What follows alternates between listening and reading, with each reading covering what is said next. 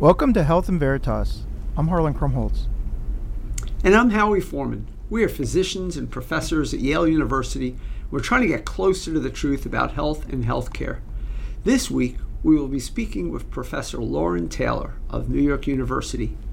But first, we'd like to check in on current health news. And in Harlan, there's an original investigation in JAMA Network Open today that reports that there is a decline in life expectancy in the U.S. during the first year of the pandemic, so 2020, on a scale not seen in 21 peer countries, substantially widening the pre-existing gap in life expectancy between the U.S. and these peer countries.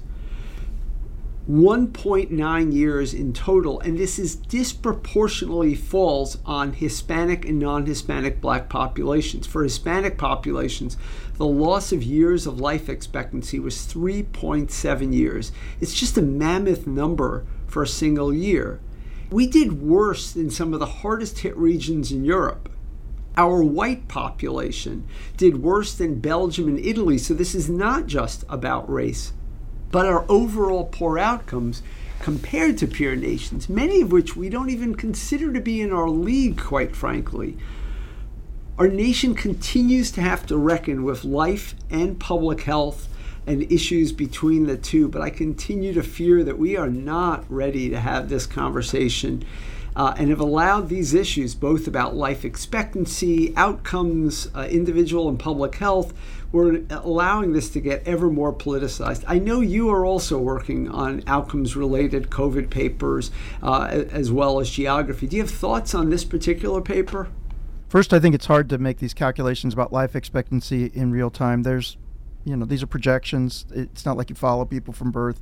You're making calculations based on mortality rates and information that you're gathering about the population. And of course, in a place like the United States, things are changing. I mean, we didn't get a lot of immigration over the last 2 years. There was a lot of deaths, trying to figure out what you attribute them to and how you do this. But look, this is very consistent with the message that we've seen from a lot of different directions. And I think it's reasonable to have confidence that we did poorly relative to other places with regard to outcomes related to the pandemic. I mean, we did really poorly. And in a way, I think it was a choice in this country. It was a choice to say, we're going to let states define policies. I mean, if we had done as well as the very best places in the country, I think we would have rivaled some of the best places in the world. But this is a big, diverse country that's essentially in the midst of a struggle of ideas, a struggle of seeing the world in different ways. And, as a result, there were lots of lives lost in this country that probably could have been, those were preventable deaths. Yeah, I agree with you. And it ties in with our guest today, who has spent a lot of time looking at how the richest nation in the world is not able to deliver on that promise of wealth and income superiority, so to speak. Yeah. Impressive paper, though. If anybody wants to take a look at it, it's impressive paper. I'm excited to introduce Professor Lauren Taylor. Lauren Taylor is an assistant professor in the Department of Population Health at NYU Grossman School of Medicine, where she studies governance and management of health improvement efforts within the U.S. and abroad. I first came to know her when she was one of our first elite BS MPH students at Yale, and then she worked with Betsy Bradley, the current president of Vassar, and our friend and former Health in Veritas podcast guest, as a co-author of The American Healthcare Paradox, a groundbreaking book about the social determinants of health that is now required reading at many medical schools. After leaving Yale, she earned her Master's of Divinity at Harvard's Divinity School and her PhD in Health Policy and Management from Harvard Business School. And before I ask a first question, I just want to point out how unusual this background is, but how much you have integrated so much of what you've done both in the classroom as well as content creation to get you to where you are in your career right now. And I just wonder if you want to say just a brief words about the timing of the divinity degree in context with getting a PhD in health policy and management. Sure. Thanks, Howie. It's fun to be here. So I was working for Betsy Bradley and working at Yale at what was then the Global Health Leadership Institute, doing a lot of international travel, thinking about monitoring and evaluation of big global health projects. And what led me to divinity school was really something that I think a lot of young people face, maybe people of all ages, but I started to have questions about kind of like, what is my purpose here? Am I doing something uniquely well or that I am uniquely suited to do? And how do I think about kind of professional integrity and like what it means to live an honest professional life? And, global health is full of lots of mixed incentives, just like US healthcare is. And I think I was just really looking to take some time to step back and ask some hard questions of myself. And really, when I went to divinity school, I thought that I was going to step back from research and policy altogether and wind up doing hospital chaplaincy. That was the plan. And it was only when I went and I spent a couple of years training as a hospital chaplain that a really generous chaplaincy mentor sat me down and said, Lauren, we could make you good at this. And I said, oh boy, well, that clearly means I'm not good at it now. And she said, well, you know that chaplaincy is all about being at the bedside and simply being present and accompanying people, but you have an instinct to fix things. And intellectually that that's not the right instinct to bring to the bedside, but you can't help yourself. And so we can train you out of that. It's just going to take years and repetition. But before you commit to that, I want you to really ask yourself, like, is this the best use of your gifts? Which, of course, was a devastating conversation to have at the time. I thought, oh, what have I done? I screwed up. I spent this time at divinity school, and now I'm not going to be a chaplain.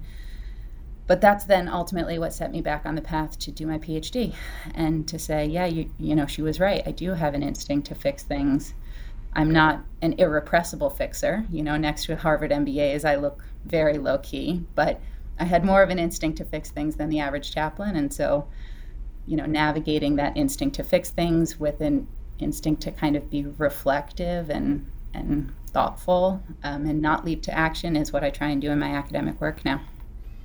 Oh my God, that's one of the best answers I've ever heard on Health and Veritas. Gosh, that's just so powerful.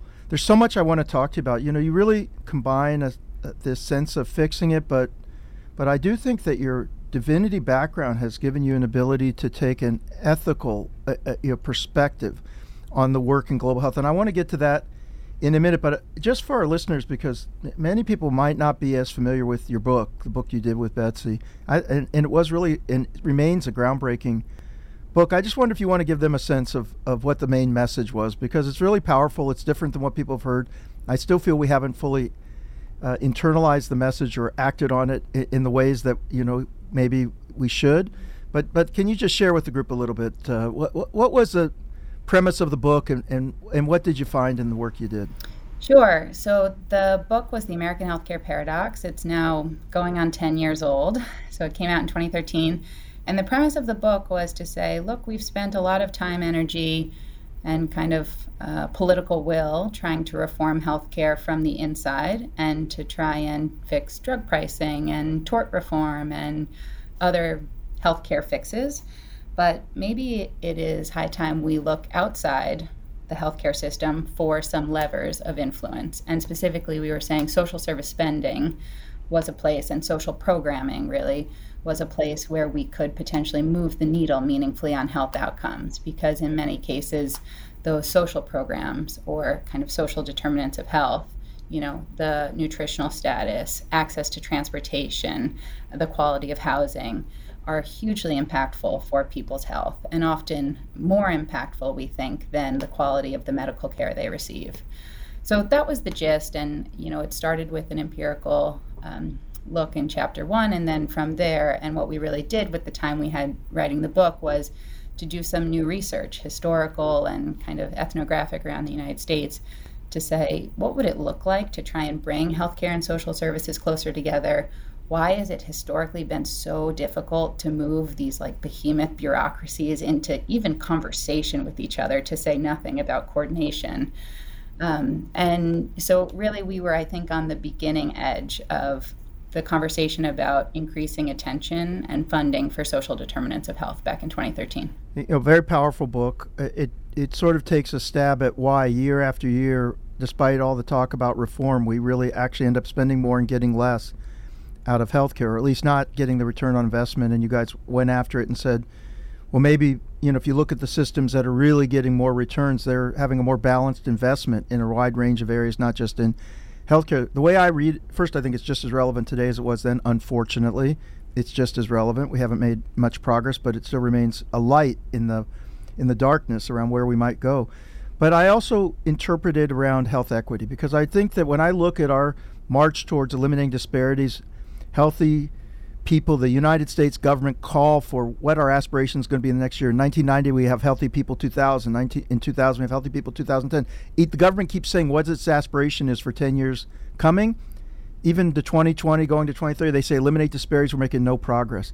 And in part, it seems to me that investments within healthcare itself exclusively are going to fail to address issues of health equity within our society. We have work to do within the healthcare systems. There certainly are issues to address, but that can't be the whole picture. And so I just thought your work, I wondered what you think about that, but I thought your work has as much relevance to solving issues of health equity as they do towards just reforming healthcare efficiency and productivity and return in general. What do you think about that? Yeah, I think that's a generous read, Harlan. I think if we were to do the book over again now, 10 years on, in fact, we might have framed it much more around health equity. And I think we faced a real strategic question in doing the book back in 2012, 2013. And that was, look, we're going to talk about social services. We're going to talk about social determinants of health. The kind of image that first comes to mind for people when you think about social programs is the welfare state, the welfare queen, poor people, and often people of color. And Betsy and I at the time said, we really want to push back on that and try and make an argument that social determinants of health are relevant for everyone.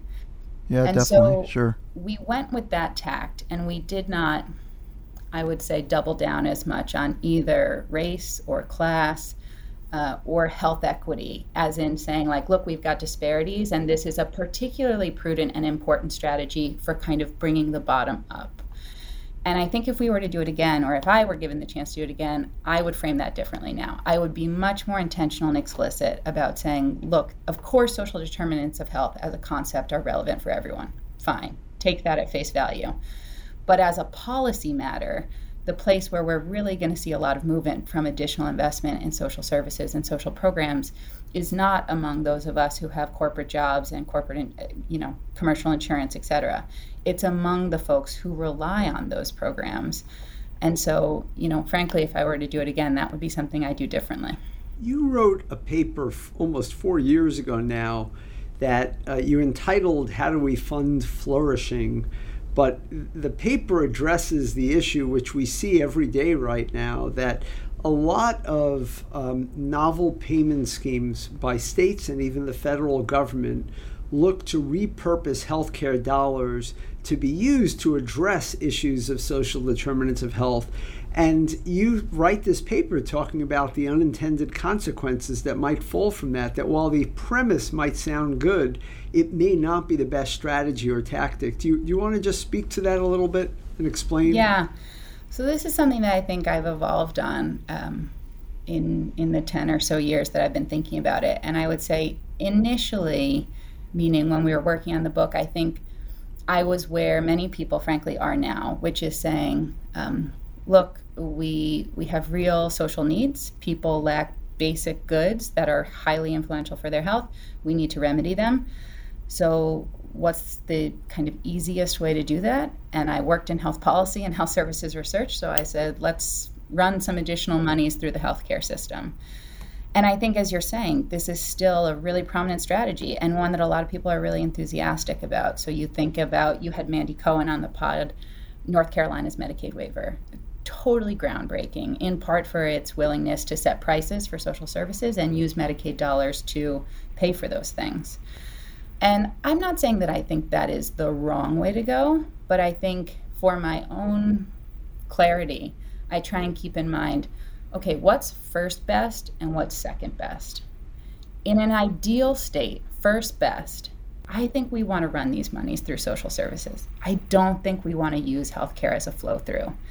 A, because it's going to make everything more expensive.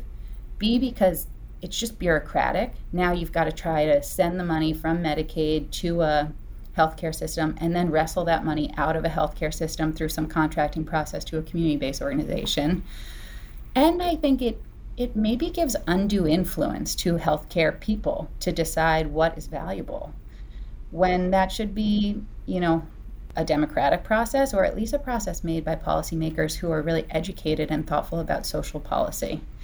So I would just say first best, my preference, and this is what I lay out in the paper you're referring to, is can we galvanize the political will to do this kind of right and do it through social services? Now, we're a long way from a first best world, right? We live in like a deeply politically vexing scenario. And I think for better and for worse, as much as we talk about trying to bring down healthcare costs, there's just always more room in a healthcare budget. And like hiding a little bit of money for social determinants of health in a Medicaid budget or even in a health system budget kind of doesn't generate much attention. And so, there's a really politically expedient argument for saying, look, there's moral urgency to meeting people's needs: transportation, housing, food, safety. And so however we can get that done, we should get it done. And maybe that's through healthcare. And I think that's where I am, in kind of sitting uncomfortably with the reality that the world is as it is, and funding things right now through healthcare may be the best we can do. It's not my first best preference, but it's something I'm willing to live with. Lauren, I want to talk to you about some of the moral issues that arise in doing global health. And there are two that come to mind. This week in the New England Journal of Medicine, Lisa Rosenbaum, a friend and cardiologist, has written a piece. She's a national writer for New England Journal of Medicine. She writes always a lot of thoughtful pieces. She wrote Unclouded Judgment, Global Health in the Moral Clarity of Paul Farmer. And she talks about how Farmer sort of rejected the constraints imposed upon him by other organizations and often aspired to do other things. But in doing so, she talks about how Farmer was often making choices. And for example, somebody that he ran across in Haiti who needed valve disease, and they were able to garner $20,000, $30,000 to medvac the person ultimately to Mass General and get surgery, and talking about the trade-offs of what that money could have done on the ground in Haiti in terms of for many people. Or there was a story about where he walked for 2 hours to see two people, and the person walking with him was sort of questioning, well, you could have seen 20 people or 30 people if you hadn't traveled so far. And he's saying, well, every life's worth as much as every other life, but there are constantly all these trade-offs. So there's a issue of how the money is distributed. I mean, we live in a society of abundance where we waste dollars all the time in healthcare. But when we do global health, we're often in environments where it's just so darn resource poor that every dollar spent you can actually see what the effect of where it wouldn't go, right? Because it's not that there's abundance. There's that ethical dilemma. And then the other ethical dilemma is working with people, teams, governments that may not share the kind of values that you have. And trying to figure out, am I strengthening values that seem antithetical to what I believe in the interest of trying to save individuals, or am I actually doing the right thing by working with them? To me, those are two really critical things that kept plaguing me as I was working in the global health area. I wonder if, you with your experience and background, like, have you reflected on those two? And I just wonder if you have any comments on either or both of those issues. Absolutely. Two great, deep, hard issues, the kind that you just live with, you don't solve, or at least I have no intention of solving, but rather living with. The first is really, and Paul, my goodness, I still can't believe that we need to talk about him in the past tense, was such a giant in the field. And I agree with you that he was intentional about pushing back on a cost effectiveness paradigm as the only relevant one for decision making. And I actually had a chance to talk to him on stage, now going back to my divinity school days, it was probably 2014 or 2015. And we had him at Harvard Divinity School because he had just written a fabulous book with Father Gustavo Gutierrez, and it was called In the Company of the Poor. And the book was kind of not one of his best known. He's got Pathologies of Power, and he's got kind of the canonical farmer. But this was a small book that he wrote with this Jesuit priest, where they discussed at great length the way in which liberation theology had inflected and animated Paul's life and work in Partners in Health. And I asked him, I said, so Paul, like, I kind of put it straight to him, and I said, so what do you think about all this cost effectiveness stuff? And I think I overstated the question, and I said, isn't it all bollocks or something? And, true to form, he was so thoughtful and nuanced, and he said, look, I don't want to throw it out. It's not as if there's no value, because in a very real sense, there are scarce resources in the world. But I just want to push back on the idea that it's the only relevant paradigm. And I think, I don't remember him saying this, but when I think about his life, I think he was totally willing to be respectful of cost effectiveness, kind of metrics and rationing schemes, if you will, when he was sitting in his kind of executive chair, running Partners in Health and kind of organizing the stuff, systems, space, et cetera. But I think when he was in the field, being that like human clinician, he was just not willing to use that frame anymore. And he was much more interested in accompaniment as kind of a moral guide and a moral, just framework. And so that meant... Yeah, I sort of thought it's like he brought his doctor eyes to population and global health in that way. I mean, I think most doctors act that way. They can engage in conversations in rooms with others, but when they're sitting across from their own patients, and he made everyone his patient in a sense, and he fought for them in that way. But anyway, that's a poignant story. Yeah.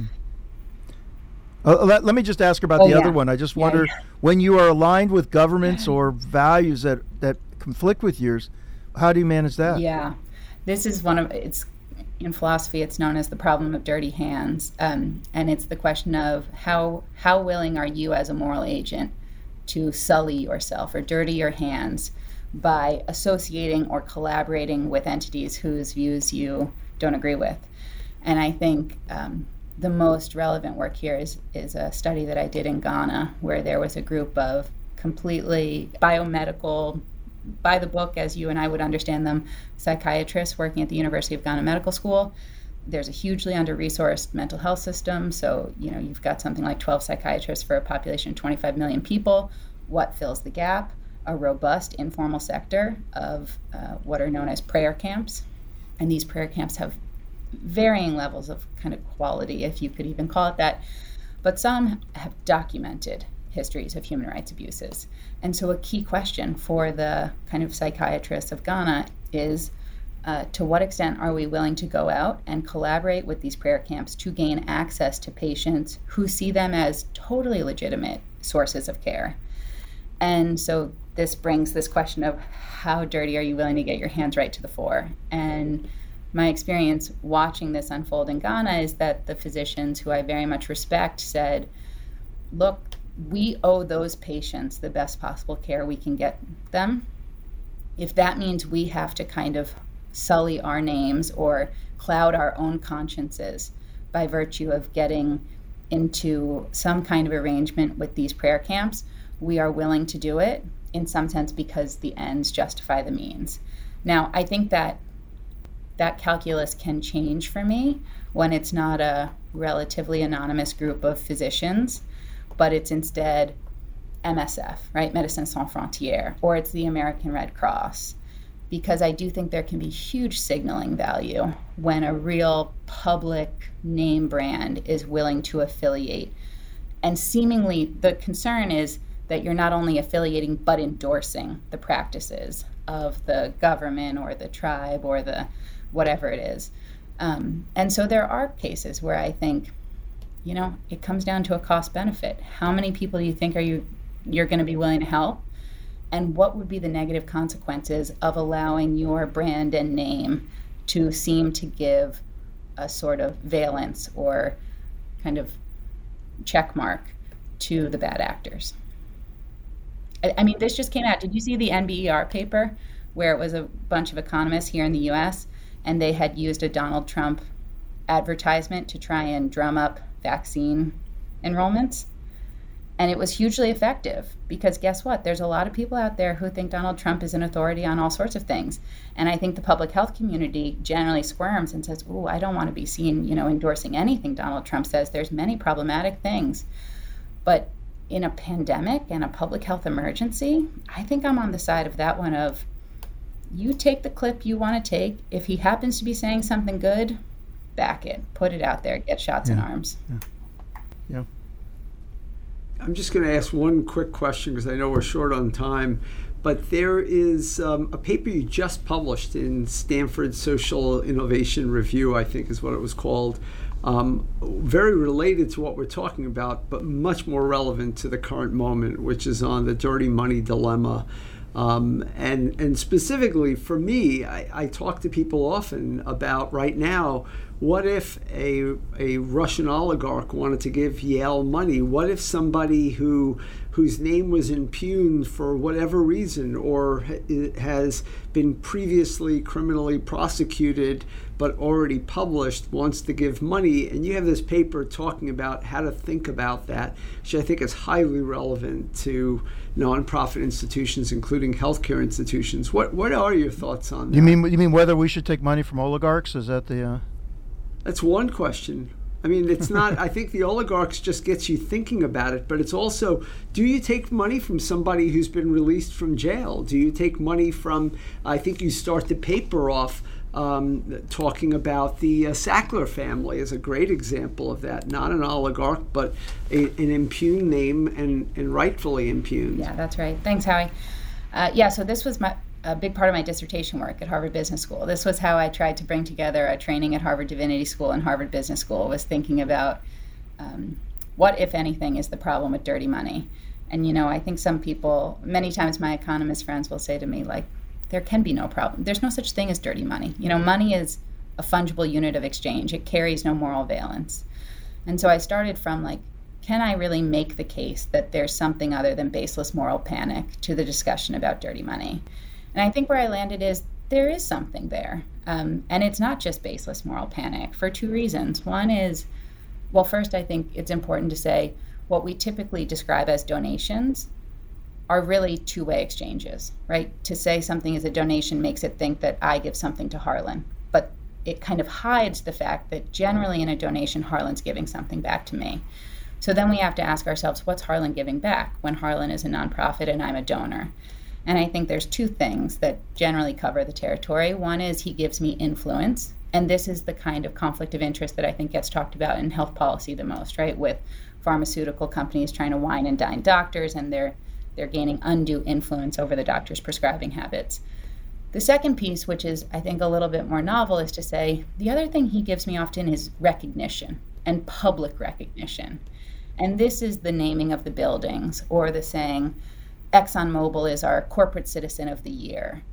And that's a non-trivial benefit that donors get and that donors can then use to go on and potentially continue a track record of things that we think are cutting against the public interest. One example is Jeffrey Epstein used routinely his record of philanthropic donations in court cases when he was on trial as a sex offender, and he said, oh, judge and court, you need to really think about all of the good things I've done. And so when nonprofits accepted that money, they were giving him that ability to make a case in court.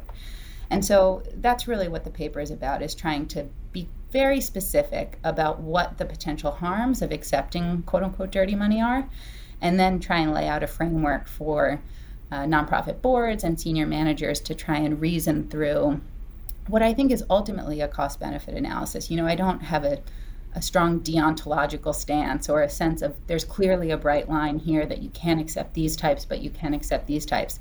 It's all highly contextual, but I just tried to map out a bit of a strategic framework for how people would think through the choice. You have really, fulfilled sort of Yale's dream of Lux e Veritas, light and truth.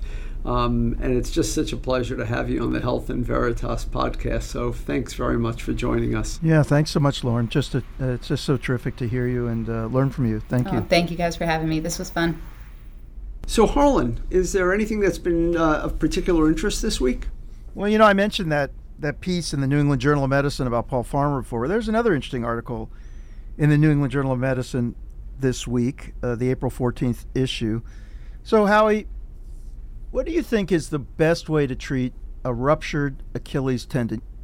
I have it's funny, I saw the article and, I know a lot about this because of radiology, which is diagnosis, but not a lot about treatment. I mean, weekend warriors get this injury, and I would have presumed that sewing it up is the best repair. Oh my God, I wouldn't have thought that there was any question about that. I mean, this thing breaks, and then don't you just go in, open up the heel, stitch it back together, and then let somebody heal, and then heal their heel, and then go through rehab and get better. And we only have seen this thousands of times with star athletes who, then it's happened to Kevin Durant, to Klay Thompson in basketball. I mean, I don't know for any of those of you who are following, but there's a long list of people, and it usually, by the way, is when they're just like standing there. I mean, it's not actually that someone hits them, and something happens about the tendon, weakens, and then it ruptures. So I was surprised to see a paper that was questioning what I thought this is silly. Don't even need to study this. When people make fun of studies, they often say like I don't need to study whether I need a parachute to jump out of a plane to survive, because obviously I don't need to run a clinical trial on that. If the plane's up in the air and I'm going to jump out, I'm going to do better if I have a parachute. So people make fun of studies where they go like, why in the heck would you even do that study? So they did a study in Sweden where what they did was they randomized patients who had ruptured their Achilles tendon. And it turns out that there is an approach to treating it, which is non-surgical, so that you can actually have a non-operative approach, let the thing just heal on its own, put people in a cast, and then put them through rehab. And also, by the way, there's a way that you can open up the heel and sew it up, and there's a way that you can do it with minimally invasive surgery, make a very small incision and do it. So they actually randomized them to non-operative treatment, open repair, or this minimally invasive thing. And again, I would have thought, this is really, like, you're going to do this? And they got 526 patients who were included in the final analysis of this, where they were actually able to randomize them.